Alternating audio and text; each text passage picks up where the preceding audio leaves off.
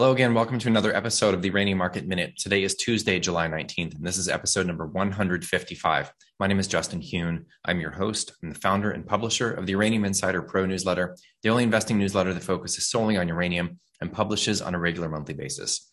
As always, nothing that you see or hear in this podcast is intended to be investing advice. I'm not your financial advisor. This is not financial advice. Please always do your own due diligence when it comes to investing and always take responsibility for your own choices. All right, good to be back with you guys again today. Had a pretty darn decent day out there in the markets. Really big day. S&P was up, I believe, over 2% on the day, which is historically quite a large move for that very large index. Uranium stocks did very well. Some of the large caps put in 5, 6, 7% gains on the day. Great to see. You actually saw some inflows reported by URNM, which is the first time we've seen some inflows in quite a while by either ETF. So that's nice to see. I'll go over that in just a moment. Have a couple of points to make about Germany, some updates from Paladin that I think are interesting in terms of messaging to the market. And one more other element I wanted to mention in the mailbag section that I'm forgetting off the top of my head here, but we'll get to that in just a moment.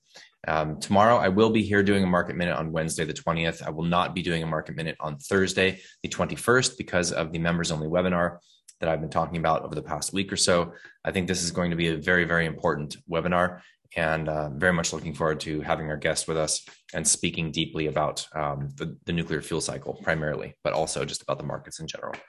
All right, well, why don't we jump right into the daily scoreboard here? Spot price of uranium, unchanged from yesterday.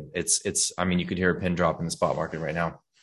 Not a whole lot going on there. This is kind of the summer doldrums with in terms of the spot market for U3O8. However, today, as I mentioned in one of the previous market minutes, was the meeting that has not been planned for very long. That took place. This is the NEI conference. It was basically a half-day conference today in Washington, D.C., and all of the who's who in terms of utilities and all the players, major players in the nuclear fuel cycle.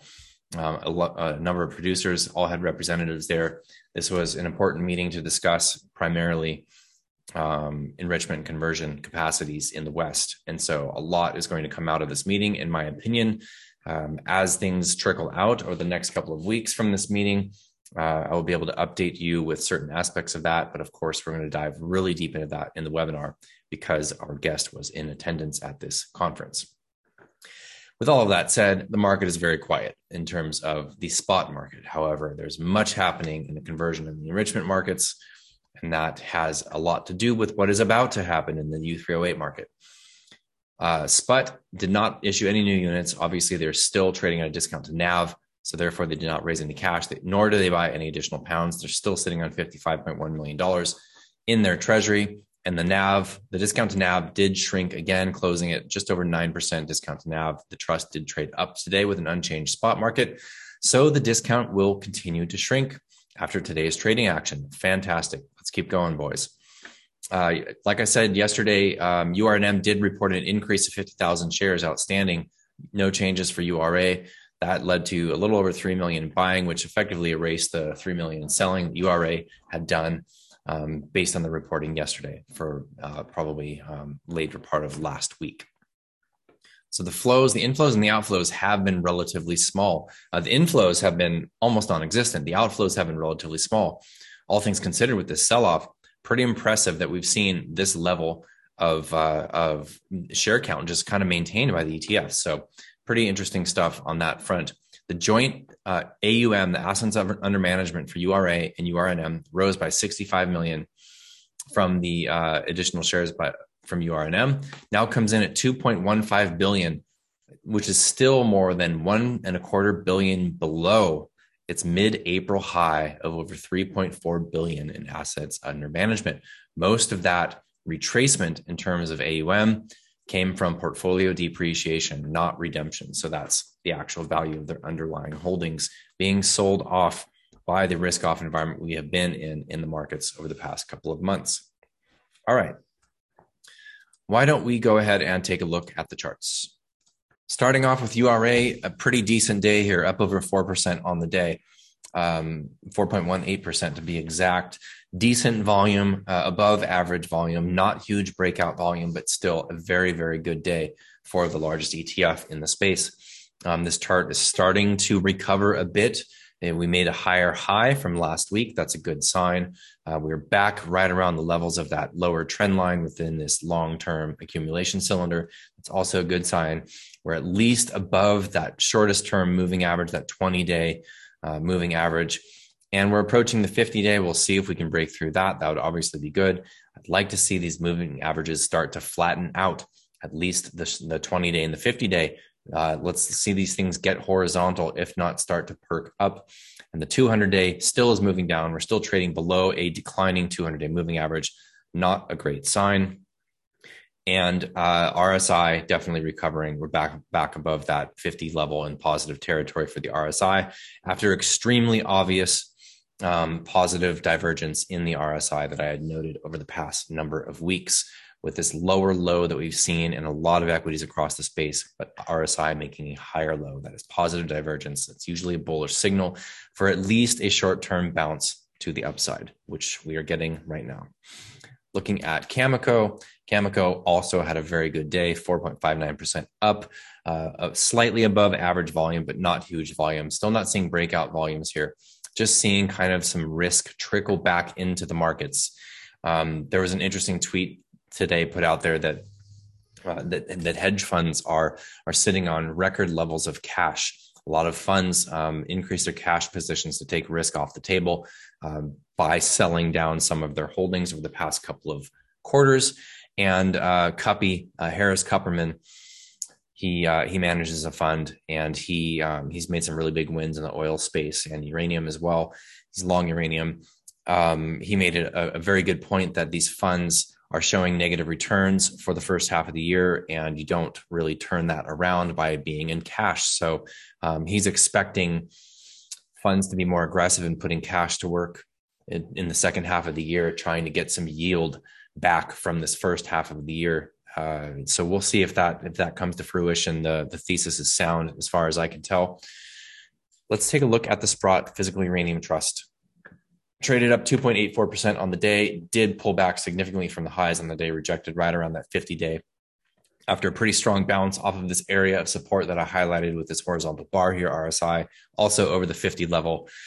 So up to almost 3% on the day with uranium unchanged. We're probably right around a 6.5 to 7% discount to NAV, which, you know what, we're moving in the right direction. I would love to see this break out to the upside on volume. That would be a major, major signal as the choice, the go-to vehicle for institutional money in the uranium space, which is what SPUT has become. That would be a signal that money is piling back into the uranium sector. And the sector is so small, we're sitting at right around a $30 billion valuation, total valuation of all of the companies publicly traded in the uranium space. Astonishingly small market. And when funds really flow into this thing, everything moves. Almost everything moves. Not everything moves in perfect rising tide lifts all boats. There's certainly outperformers. But when you see big volume come into SPUT and you see breakout moves, breakout candlesticks, that's the signal. And that's what we're looking for. We're still not there yet, but we're shaping up. Hopefully this lower low that we saw last week was just an undercut low in this area of resistance and support, previous resistance and then previous support. And that was a huge discount to NAV, an unjustifiably large discount to NAV, pushing 16, 17%, if I recall correctly. So now back at a 6% discount, we're getting close. I would like to see that discount continue to be chipped away as we move sideways, horizontally, slightly up. If we can move up another 5% and have uranium hold, that's a good sign. We are in a period of time, in my opinion, where the spot price of uranium is unlikely to fall steeply. Maybe we'll see slight movements down like we have over the last week or so on very small volume, which is really not of a concern whatsoever. We're not going to see prices back in the 30s. And the downside here for physical uranium is very, very low. And in my opinion, we have a limited period of time before we see breakout moves to the upside in the commodity itself. Therefore, I would like to see SPUT get closer to trading to NAV before that big move comes up in the uranium space. And that would be an ideal setup for money to come in and push this thing back above its net asset value and allow them to issue shares into the market, raising cash buying more physical, which they've done a fantastic job of. I want to revisit this chart one last time before we get into the mailbag section. This is URNM relative to the price of uranium. Huge move today. Uranium flat, equities up big. So, uranium flat, we had 4.8% for URNM, 4.8% for URNM relative to the spot price. And I had highlighted in this purple horizontal trend line here that not only had we filled this gap back from September, but we were trading literally back at levels before the breakout of this bull market. And now we have moved up substantially over the past 2 weeks off of that bottom. That also had a very obvious and significant positive divergence in the relative strength. And now the RSI on this particular chart is going on a moonshot. This is beautiful. This is beautiful to see the miners moving back up relative to the metal. One more chart for you guys today. URA relative to the S&P. The S&P did put in a good day, but we put in a better day. I love it. I love to see a little bit of outsized alpha here with the outsized beta that we've seen more recently. Great to see us back above that trend line. Will this prove to be an undercut low? Will we regain this trend and move back up in relative performance to the S&P 500? I sure would like to think that we will. Okay. Mailbag section. So I did not field a question, I should say, but I just want to make a couple of points. One, there was a big story on German energy policy in the Wall Street Journal editorial page yesterday. And why do we keep talking about Germany? Is the German potential restarts of their idled nuclear power plants that they just shut down in December, is that a major part of some supply and demand thesis? Absolutely not.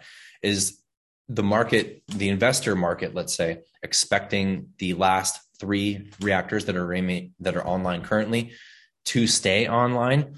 And we're baking that in? No, that's Germany completely shutting down all the reactors. That's the base case for demand for nuclear in terms of supply and demand modeling expectations, realistic expectations coming from Germany. However, Germany has become kind of a poster child of what not to do in terms of energy policy.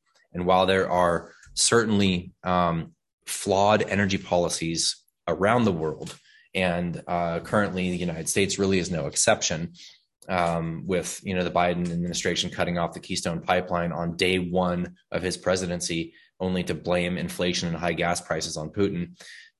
It's complete insanity. And what we're going through right now in terms of inflation, in terms of supply chain disruptions, this is 100% created by poor policy. This is not the work of the free markets just running out of materials and running out of labor. This is absolutely created. I'm going to leave that there. But why are we talking about Germany? Germany has spent an unbelievable amount of money on solar and wind. And while it does make up a significant portion of their grid at this point, it is not getting them out of the situation they're in, which is intermittent and potentially zero gas coming from Russia. We highlighted this precarious position that they were in our newsletter. I think it was December of 2020, when we discussed how Russia kind of has Europe sort of, they've got them under their thumb in terms of energy policy, and they can dictate political dealings, let's say, by switching that energy on and off. And that's exactly what's happening right now. So Wall Street Journal talks about the situation in Germany. I'm going to just read a quick passage from this article. Europeans are drafting emergency plans to ration supply to manufacturers, but German leaders are still shutting down their 3 nuclear reactors by year end. To quote the final words of the bridge over River Kwai, madness.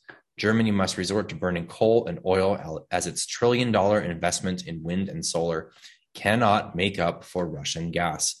So what Germany has done is they've put, this article is stating $1 trillion. I don't recall that it was that much. I know that Energy Vendi was more accurately about 500 to 600 billion, still an unbelievably large number for essentially what has become a failed energy policy. Okay, so if it's not already clear, the problem with renewables, generally speaking, is they're intermittent. And when I say renewables, we're really talking about the source of energy once they're in position, right? So Are solar panels renewable? Well, no. I mean, they come from raw materials mined out of the earth as well. And that process obviously emits carbon, emits pollution, the energy used to do that mining, all of the metals and all of the elements. And now there's a huge problem with solar panels and wind turbine blades filling up landfills. Okay. So the sun and the wind is what is referred to as renewable in terms of renewable energy. So the problem with that is that they're intermittent. And if you have insufficient battery capacity, which grids do, we're just not there yet in terms of battery capacity to store the energy that's created when the sun is shining and the wind is blowing and utilize it when it is not. So to the extent that your grid is highly exposed to renewable energy, which the Germany grid is. I don't have it off the top of my head, but it's a lot. It's something like 40% or something like that, if not more, is coming from wind and solar.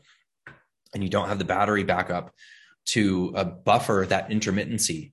You have to have base load power that can be easily cycled up and down in terms of the output of the energy, right?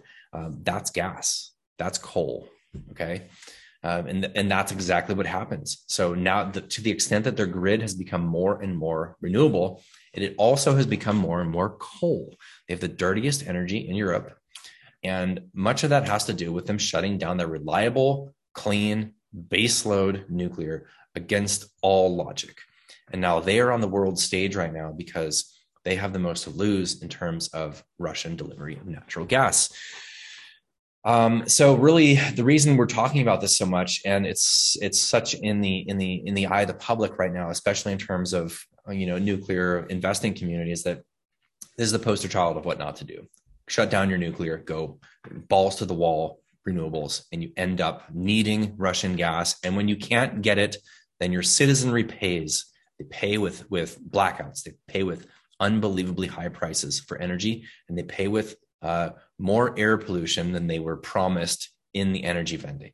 So that's why we talk about it so much. And in my opinion, they might be in a position where they can't shut these down. Okay. So I'm going to mess up the person's title. I don't know if the Minister of Energy or something like that recently had stated that they can't keep the reactors that are currently online longer than December because they can't get the fabricated fuel in time. Well, I believe it was Westinghouse that came out and said, yeah, that's not true. We can get it to you in time. So he was caught in a lie, essentially, that these reactors, the 3 that remaining online currently that are set to shut down in December, they absolutely can keep running, perfectly safe, perfectly fine. All they need to do is get that fuel on order and make the decision. Well, they might be in a position where they cannot avoid keeping them online. So obviously that's what we would like to see. Not because it presents a shift, but obviously they do have a shift in public opinion on this. The German citizenry want these plants to stay online. Okay, so maybe it's not as a positive sentiment as you'll see, let's say in Japan, which is definitely majority in support. But this obviously would be, even for the short term, let's say the next year or two, to get through this war, just to get Europe back on its feet and Germany back on its feet. On that note, one of EDF's EPRs that have been shut down due to concerns about corrosion. I've mentioned in the past that half of France's nuclear fleet is currently offline. Some of that is reloading outages, and most of it is maintenance outages and concerns about corrosion in some of the piping. So one of these plants has been determined to not have corrosion, and they're going to start the process of getting that back up and running. They will have it up and running by October. So that's good news. That's good news for France. That's potentially good news for some of the surrounding countries that they export energy to. Now there's a major heat wave. We're seeing droughts. A lot of France's nuclear reactors are set on rivers, and the rivers are running kind of low. So it's possible the reactor is going to have to lower their output. God, it's just a mess right now. It's really not looking good over there, but that is at least one positive piece of news coming out of Europe's energy policy. Also, Belgium flipped. Two reactors that were set to shut down. They're keeping them online. I believe it is for another 10 years. Go Belgium. Congratulations on that. Okay. A couple of other quick pieces of news. I realize I'm kind of going long, but I do know that I'm not going to be here on Thursday and potentially also not on Friday. So I want to get this information out there if I can. Uzbekistan reported, I believe it was yesterday, they're currently the 7th largest uranium producer. So Uzbekistan has similar production style as Kazakhstan, similar geology. They're producing with ISR. Uzbekistan is a bit of a black box. It's difficult to get great data coming out of there. Navoy is the uranium producer there, and I believe that they are partially, if not entirely, state-owned. So it's kind of a similar story. When you think back of 100% state-owned Kazatomprom in the mid-2000s, the way that they ramped up was phenomenal. They were making a play on a depreciating tenge, and they were just pumping out uranium and increasing their production levels so unbelievably fast. They went from producing almost nothing in the early 2000s to producing 60 plus million pounds a year in the early 2010s. Within a decade, they ramped up that much. So Uzbekistan has kind of been one of those where it's like, we want to keep our eye on this, want to make sure that their numbers aren't increasing drastically. And they currently produce about 9 million pounds a year. They're a significant producer. They have offtake agreements with a number of traders, one of them being Itachu. It's a Japanese trader. And so they get material from the Uzbeks and they sell that into the market. Perfectly fine. That's what markets do. So, but the Uzbeks did announce that they plan to increase their uranium production. Okay. So what are they shooting for? A total of 7,100 tons by 2030. That would essentially be doubling their production by 2030. Okay. That's another 9 million pounds by 2030. What's our observation on this? We need those pounds. We're going to need those pounds. So this is not a concern whatsoever. We're going to need those pounds. Okay. So Uzbek plans on ramping production. That's a very reasonable goal and reasonable time frame. As far as I'm concerned, more power to you, Navoy. Okay. Lastly, I want to mention Paladin. Paladin put out a news release. It was this morning or it might have been yesterday. Basically, they're updating their mine restart plan. Okay, so they put out an original mine restart plan. I think it was in June 2020. They reiterated that plan in November of last year. So we're talking 8 months ago. Okay, 8 months ago, they confirmed the restart cost estimate of Langer Heinrich of US $81 million. 81 million CAPEX. Okay, since then, they announced that they would be restarting Langer Heinrich, and they announced that they have the capital to do so. They raised the capital. What did they release? July 19th. So that was this morning. Okay. This morning, total projected capital expenditure has increased to US $118 million. So that is a 45% increase in expected CAPEX to restart a mine on care and maintenance in 8 months, a 45% increase in CAPEX in 8 months. I think that expectations that mines are going to come online on time and on budget to fill a supply gap are completely unfounded and not proven by historical reference. It's going to take a lot more time and a lot more money to bring supply on, especially for greenfield projects, So the mines are on care and maintenance. In fact, Cameco's conference call is next week. I believe it's next Wednesday, if I recall correctly, for their Q2 conference call. They'll likely update the market on McArthur River. And I don't think that mine is going to be online as quickly as they had initially planned. Hopefully we'll get some more news from them specifically about that. But I bring up Paladin not to highlight Paladin, but just to say that costs are increasing, and this is not a surprise to anybody watching this or listening to this. Costs are increasing across the board, across sectors, across the world. There's inflation essentially everywhere. And so we can expect that to be inputted into the costs of producing uranium as well.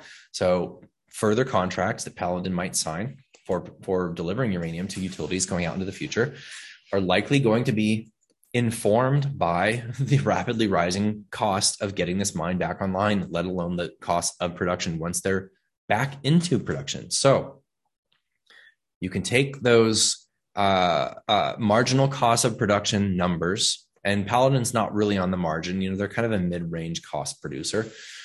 But the projects that are on the margin, I always bring up Bannerman. This is a very big project, hundreds of millions of pounds, but it's low grade. It's in Namibia. And, it's a good project and great management. Love Brandon. I think he's an amazing guy. That this project needed, 2 years ago, they needed costs in the 60s. So you can probably take the cost on the margin. You can probably bump that up. Now, maybe they can do some work to lower their all-in costs. But my point is not to point out Bannerman, but the costs that are on the margin, greenfield costs on the margin in terms of the higher price of production, that price is going much, much higher. So the base case for where the price of uranium needs to go just continues to climb. And yet we are sitting here moving up and down 25 cents here, 25 cents there in the mid 40s. I mean, we're talking about a minimum doubling of the uranium price from here. On what time frame? That's not for me to say. But I do think that it's going to start moving up, and it's going to start moving up relatively soon here. So hopefully all of those pieces of news, the Wall Street Journal article about Germany is definitely worth reading. Paladin's news release is definitely worth reading. I mean, these are things that are informing the markets. They're not necessarily even company specific, right? And of course, Paladin's release is company specific, but it speaks to general conditions in the market, general conditions across mining sectors even. So I think we're in for a serious run here. And I think that the prices are going to have to go to levels far higher than we were planning in terms of our thesis for this sector. It just continues to shift and continue to grow and continue to change. And, lucky for us, it continues to move in mostly positive, if not entirely positive directions. Navoy increasing production by 2030 is absolutely welcome. We look at the growth of nuclear as a very, very good thing. It's something we're always pulling for. And we're going to need that. We're going to need that uranium. We're going to need Kazakhstan ramping production. We're going to need Navoy ramping production. We're going to need DASA online. We're going to need Langer online. We're going to need MacArthur online. We're probably going to need Honeymoon online. So all of these projects are going to be needed to fulfill the gap in supply that exists now and is only going to grow, especially in this bifurcated market with a limited amount of SWU and a limited amount of enrichment and conversion in the West. And that's really what we're going to dive into on Thursday. But crazy market. All right. Hope you all are doing well. I will see you tomorrow. And to reiterate, I will not see you on Thursday, and I possibly will not see you on Friday either. Okay. Take care. Be well. Thank you so much. I do appreciate all of you. If you do like these videos, or if you're listening on Apple Podcasts or Spotify, thank you. Please leave me a review. I would appreciate it, an honest review. And if you're watching on YouTube, if you haven't already, please subscribe to the channel, hit the notification bell, and you'll be notified whenever we publish, which is just about every day. All right. Be well, everybody. See you tomorrow. Cheers.